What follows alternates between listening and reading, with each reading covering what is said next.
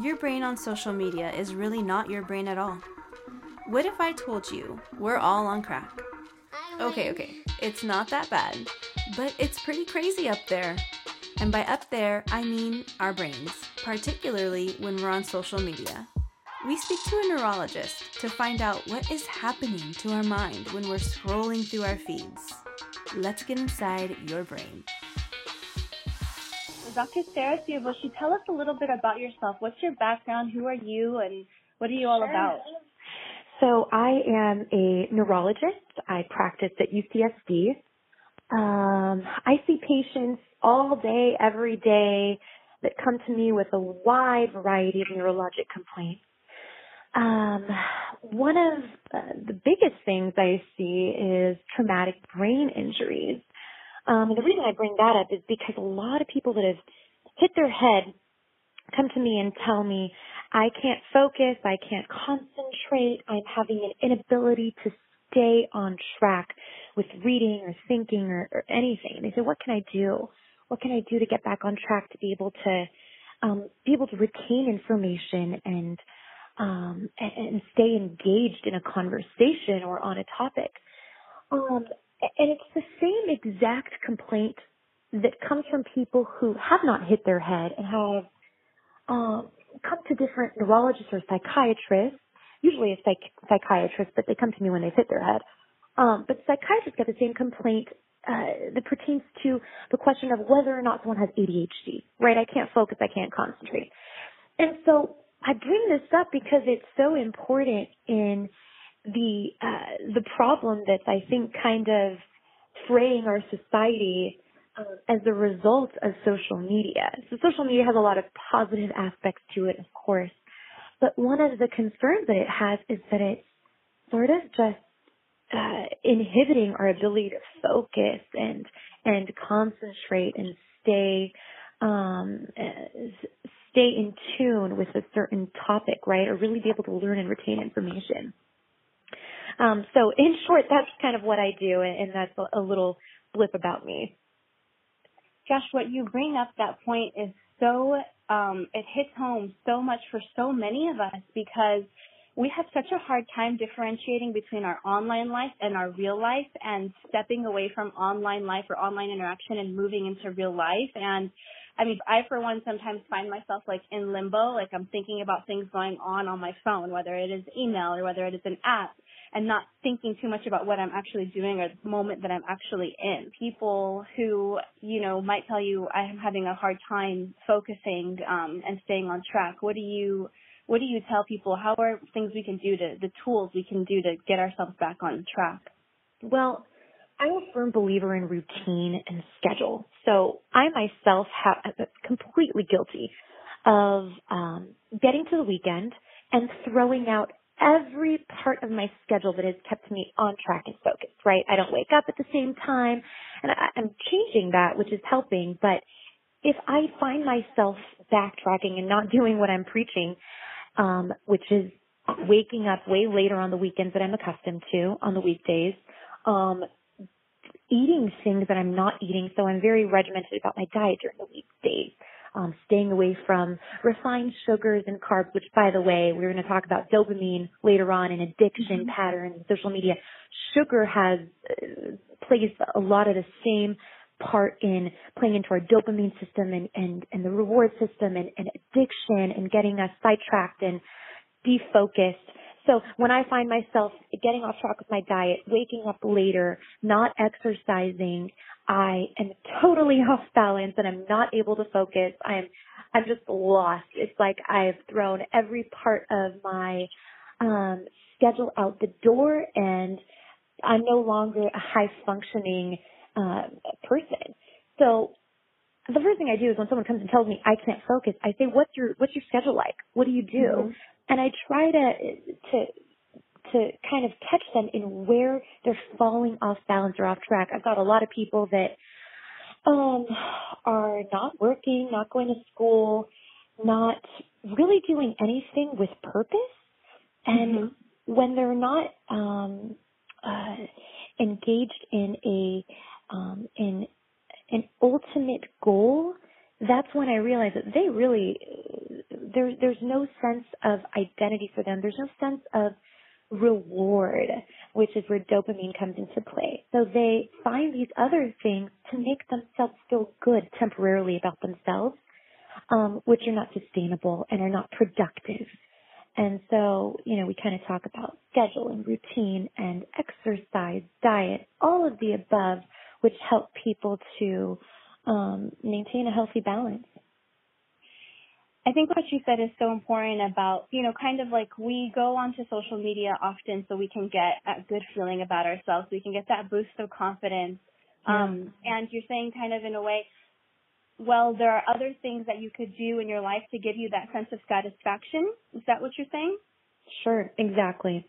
So that's exactly what I'm saying. So, before social media, there's of course other ways where people can get these really unproductive boosts of dopamine in our brain. So since we're going to talk about dopamine, let me just define it for you. Yeah. So, dopamine is this neurotransmitter, okay? It's a chemical in our brain. It transmits nerve signals, and it is responsible, and it plays a huge role in pleasure and reward. So this life, right, the goodness and sweetness of this life comes from reward and positivity and the feeling of satisfaction. And dopamine plays a huge part in that. So if you are gaining your reward from exercise, you're gaining your reward from learning something and having the satisfaction of, I learned something, I'm using this in my life to further my knowledge, to help people, to help the world, that's positive. That's dopamine working in a positive way, right? If you are not using dopamine in that way and instead you're substituting it with eating really awful meals and getting out of shape, you're getting your dopamine surges from social media. So there's been these studies that have shown that the amount of likes that we get on dopamine creates a dopamine surge, sort of almost in the exact same dopamine elevation as doing a line of cocaine would. Cocaine is a hell of a drug. It's a huge dopamine surge, that immediate gratification of people essentially telling us that they love us, that they like us, giving us that positive feedback. Dopamine is incredibly powerful. So if you're replacing a positive dopamine surge with social media or with something that is actually having a deleterious negative effect on your health or life, that just overall is creating an unproductive person and unproductive society. It's interesting that, the people, this whole topic is just fascinating. The fact that a like or a comment or a new follower or that sort of stuff, or maybe even in a bulk, many likes or many comments or many new followers can give you the same type of feeling that cocaine would. Yeah. Do you feel like this is a public health issue at this point? I don't know. It's a good question to ask, and I can give my 2 cents about it, and we can put in our theories about it, but I don't know that that's actually shown to be true. Okay, so, I have a 13-year-old, oh my goodness, she's not 13 years old anymore. She's 17, so I think she's just turning 18. She turned 18 today. I'm sorry, oh my goodness, it's her birthday. Niece, who I took her to her first day of kindergarten. She's incredibly bright, okay? And now she's turning 18 today. And this girl grew up in the social media age, right? So Facebook and Instagram is what these kids know. I don't know how old you are, but I grew up when I remember dial-up was just starting, and I had to wait for the little AOL guy to run across the screen. Yeah. So our age was totally different. These guys grew up with social media, and she just got accepted to every UC in the state. She's incredibly bright. Yeah. Yeah, so I don't know. I don't know if I can with certainty say that it's a public health concern, because we have yet to discover that. I don't know. Right. what I do know is that it definitely changes the way our brains work. Is that a good thing or a bad thing? I think we have yet to see. It's really tough to make that judgment. Can you shed light on that a little bit? How does it change the way that our brains work in terms of, let's say that we are, let's say like you're in a sad or a bad mood, or you're a mom and you're posting something to Facebook and you're checking constantly to see who commented on your status and who liked it, and it does give you a little bit of a high. It makes you feel a little happy during your otherwise mundane day. Like, what goes on there? How is that affecting our brain? Okay, so I'm just going to sort of get nerdy for a second and reference a study that was done at UCLA just to provide some like scientific backing to what we're saying here. So there was a study done at UCLA. They took 32 teenagers, so this is good because it's pertaining to the population that we're talking about, teens, where their brains are not fully developed yet. At least their judgment is, their brains are fully developed. Their judgment is not fully sort of fine-tuned, okay? Mm-hmm. So they took 32 teenagers and they exposed them to different positive images. And one of those images was a photo with many likes, okay? So they exposed them to other things that were kind of provocative as well that teenagers might be interested in, like alcohol or some sort of sexually provocative image. And they wanted to, and they put them into an fMRI scanner. So an MRI is a really nice way at looking at the brain, and an fMRI is a way of looking at the functionality of the brain. So it's able to show which areas of our brains light up. It's really cool, very interesting. So they exposed them to these different images, and they saw that the nucleus accumbens, which is the area of reward circuitry that dopamine plays a huge part in. Dopamine is responsible for this nucleus accumbens reward center circuit. Okay, so when they showed them an image of social media and of a lot of likes, their nucleus accumbens lit up to a greater intensity than their brains lit up when they were exposed to alcohol or a sexually provocative image, or even a photo of their family, right? Which you would think, nice, sweet. Their brains lit up far brighter when they were exposed to an image of that immediate gratification that Instagram or Facebook provides. Instagram now, Facebook is kind of a little bit for the older crowd, but it was just very interesting in that part of your brain is the exact same part of your brain that also lights up when you're on LSD. So it's a huge dopamine surge that creates addiction and is responsible for this sort of immediate gratification. They call it the dopamine loop. There's been different social media founders that call it the dopamine loop, and now come out there, the founding fathers of Facebook, that come out and say that we're taking advantage of desperately insecure people and exposing them to this addiction circuit, to where you're kind of insecure, you go on social media, you get instant gratification either from people liking your photos, or even from just looking at photos that you like, because you get to scroll through really fast. You're in control. You like these photos, dopamine surge, you scroll right to the next dopamine surge, and these little bursts of dopamine, constantly dopamine sort of sprouting in your brain, sort of just surging in your brain, giving you that rush and that addiction. So that's one way in which it affects your brain. Another way is this idea that social interaction, so if I'm talking to you in person, face to face, I'm looking at you, I'm getting a sort of a feel of how your facial expression is, how your body posture is, what the tone of your voice is, how you move your hands. So all of these things are really important for us to engage with someone. When you don't have those aspects, and those are all right side brain features. So your right side of your brain is responsible for the emotional aspect of conversation, the tone of the person's voice, the way in which they're interacting, the way in which their body moves. On social media, you don't get to look at the person's physical display of conversation. It's all very left-sided, actually.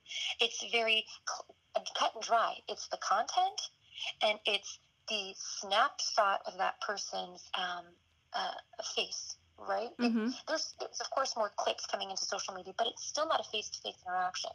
So social media is actually a more left-sided brain interaction. So the less we use one side of our brain, the other side gets stronger. So that tells us that possibly, the theory is that possibly our left side of our brains are going to get stronger, and our right side that's responsible for the communication, those little fine details of how we respond or how we communicate with people might be downplayed and might not be needed as much. So our brains over time may not know how to deal with that face-to-face interaction because that's just not what we're exposed to as much anymore. That sounds like there's so much that we can go into just into that segment alone. Would you say that that's kind of the biggest thing that you see happening to our brains? I mean, when we talk about the constant rush and the dopamine loop and just having that constant rush of dopamine so frequently, so strong throughout the day, is that what you see kind of one of the biggest things that'll happen to our brains is that one side is going to get stronger than the other? Is there anything else that's happening to our brains when we do that? That's a theory, right? That's a theory. We do see this lighting up on these fMRIs. It does seem as though our brain is changing in that way. The question is it a good thing or is it a bad thing? Mm-hmm. Yeah, I mean, I don't know. Is too much dopamine a bad thing? Yeah. So it is. Just like cocaine or just like LSD, the more you do it, the more you need it, right? So when you do cocaine, there's a surge of dopamine, and then your brain gets used to that, and you need more and more and more of it. That's what addiction is. Wow. So that's what social media is. The more we're on social media, the more dopamine is released, and the more we need it. That's why we keep on going on it. I'm waking up in the morning sometimes and tempted to look at my social media. Right. I've had to consciously make an effort to say, do not do that. That is unhealthy. The first thing you look at in the morning should not be social media, and it should not be the last thing you look at before you go to sleep. So, I mean, I love that advice, but I mean, I want to know what the opposite feeling is. So if we're getting the feeling of dopamine when we're on and we're looking at these pictures, whether we are getting the likes and comments ourselves or whether we're looking at pictures that we like to see, what if you go onto social media and you see, your ex having a fantastic time and that there's an emotion associated with that? Or what if you go to check how many followers you have and you lost a few? Or your picture's not doing as well as you thought it was? There's obviously negative emotions attached to that, right? Yeah, definitely, absolutely. That's why there is also the thought that social media is sort of really deteriorating our sense of self and our self-confidence, right? Because we're only seeing the good moments. We're only seeing the good times that people have. It doesn't change the fact that we're still addicted. You can go on social media and see a huge, and I've had friends like this. So, have you ever gone through, I don't know, a bad breakup? I'm sure all of us have, or at least had something go wrong in a relationship, and you go on and you're kind of social media stalking that person, and you realize at that moment you have a choice to make. Right. That choice is, it's either really unhealthy, let me completely block that person, get them out of my field of view, or let me keep on stalking them and perpetuate a very unhealthy habit that's going to further ruin my self-confidence and further make me seek out little bumps of positivity that I may find on social media. Let's make it an addiction now to where even though I'm getting more negative out of it, I may at some point get something positive. So I'm going to keep on going on until I do see something that I like on Right. Instagram, until I do get something positive out of it that just makes the problem that much worse. That's unbelievable that it's just, so much to take in, and I'm sure that there's, so much that can be discussed in this, which brings me to, what do we do? What do Yeah. we do? How do we educate ourselves? Do we inform ourselves that this is curated content, that this is controlled content, that you have to be wiser and wise up to the way that social media is presented to us? Do we acknowledge dopamine and teach people about that and help them replace, that rush with something else? I mean, what do you think we should do? I think that setting boundaries is really important. So sort of remembering that you are responsible for your own actions, right? You can make social media a very positive experience, a positive thing, which is what you guys are doing. Podcasting is an example of that, right? You're using social media to educate people, to enlighten people. Mm-hmm. You can use it for positive things, and if you're doing that, wonderful. That then becomes a job. You do it for a certain amount of hours, Mm-hmm. And then you go home to your family. You resume your normal activities. You exercise. You go grocery shopping. You cook food. You eat. You do all the things that you do to sustain yourself. Mm-hmm. Um, So you work out a balance, yeah. Yeah, exactly. But if you have no boundaries and you're checking social media every 5 minutes, that's when it's a problem. And it's easier said than done, because I still find myself doing it on certain days. Mm-hmm. And it creates a very, very negative and insecure place for all of us to be, and we've all been there. But you've got to set your boundaries. This time of the day is when I'm going to go check out social media, check out the things I'm interested in, and that's it. Right. Sometimes people need a detox. I've done this before, where Instagram is great, where if you delete the app, you don't delete all your content. You delete the app for a while on your phone. You don't have to look at it. You detox, and then you go back with a limited desire to be on social media, right? So delete it for a while, get off of it. Find other things that create dopamine rushes in your life Mm-hmm. that are interesting to you. Then go back and use social media for just a limited amount of time. Right. That would be my advice. Right. Be in a healthy relationship with it. Control it. Don't let it control you, and use it, for the many different goods that are part of it. And sometimes, it's okay to indulge in a little bit of, mindless scrolling and mindlessness. I think that, it is our new normal. So it's hard for us to say, don't use it or don't do this. And that's really not our mission, right? Our mission is about, just the kind of conversation that we're having with you and the information that you're giving us. How can we better make the relationship a healthy one? Since it's such a huge part of our life. Yeah, exactly. There are also, this is a problem, by the way, within the tech community that's being brought to light.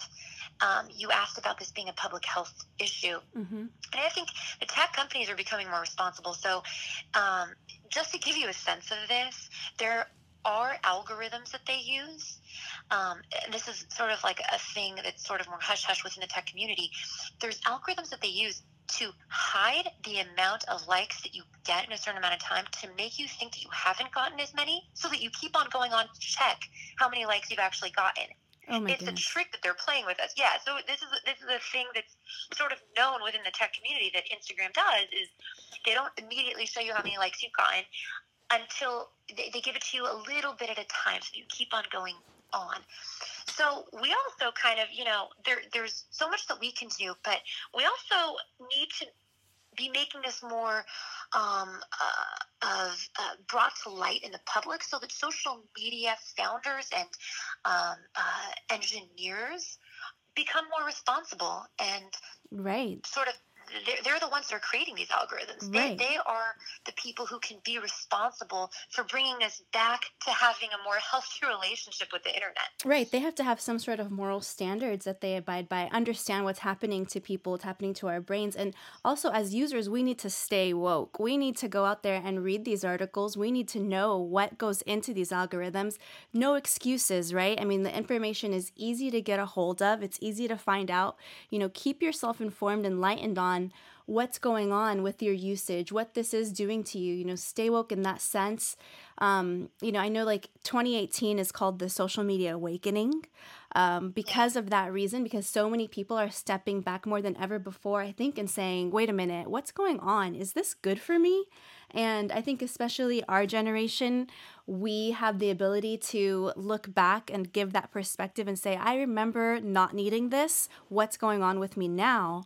The younger generation, like your niece and my nieces, they were born right into it. So we have to, as adults and as people who can look back with the perspective, I think guide them as well into that. But definitely, you're so right. We need to stay woke on this whole topic and these algorithms and everything that's going on with the way that these apps are created and the type of tricks and games and different things that they put in to keep us in there and keep us addicted, right?